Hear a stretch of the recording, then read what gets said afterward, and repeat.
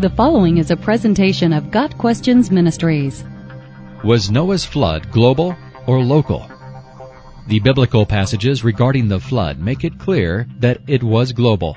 Genesis 7 verse 11 states that all the springs of the great deep burst forth, and the floodgates of the heavens were opened.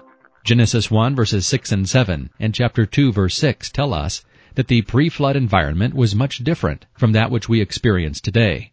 Based on these and other biblical descriptions, it is reasonably speculated that at one time the earth was covered by some kind of water canopy. This canopy could have been a vapor canopy, or it might have consisted of rings, somewhat like Saturn's ice rings. This, in combination with a layer of water underground, released upon the land, Genesis 2 verse 6, would have resulted in a global flood. The clearest verses that show the extent of the flood are Genesis 7 verses 19 through 23. Regarding the waters, they rose greatly on the earth, and all the high mountains under the entire heavens were covered. The waters rose and covered the mountains to a depth of more than 20 feet. Every living thing that moved on the earth perished, birds, livestock, wild animals, all the creatures that swarm over the earth, and all mankind. Everything on dry land that had breath of life in its nostrils died. Every living thing on the face of the earth was wiped out. Men and animals and the creatures that move along the ground and the birds of the air were wiped from the earth. Only Noah was left, and those with him in the ark. In this passage, we not only find the word all being used repeatedly, but we also find all the high mountains under the entire heavens were covered. The waters rose and covered the mountains to a depth of more than 20 feet, and every living thing that moved upon the earth perished. These descriptions clearly describe a universal flood covering the whole earth. Also, if the flood were localized, why did God instruct Noah to build an ark instead of merely telling Noah to move and causing the animals to migrate?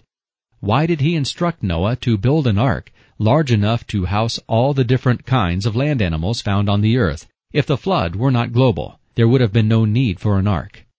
Peter also describes the universality of the flood in 2 Peter 3 verses 6 and 7, where he states, "By these waters also the world of that time was deluged and destroyed. By the same word the present heavens and earth are reserved for fire, being kept for the day of judgment and destruction of ungodly men." In these verses, Peter compares the universal coming judgment to the flood of Noah's time, and states that the world that existed then was flooded with water. Further, many biblical writers accept the historicity of the worldwide flood. Isaiah 54 verse 9, Hebrews 11 verse 7. Lastly, the Lord Jesus Christ believed in the universal flood, and took it as the type of coming destruction of the world when he returns. Matthew 24 verses 37 through 39.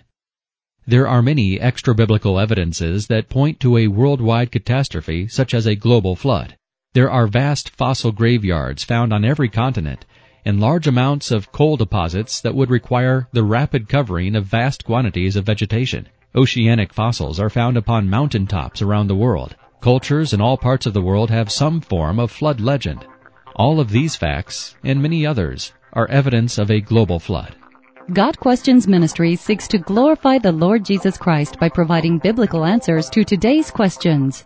Online at gotquestions.org.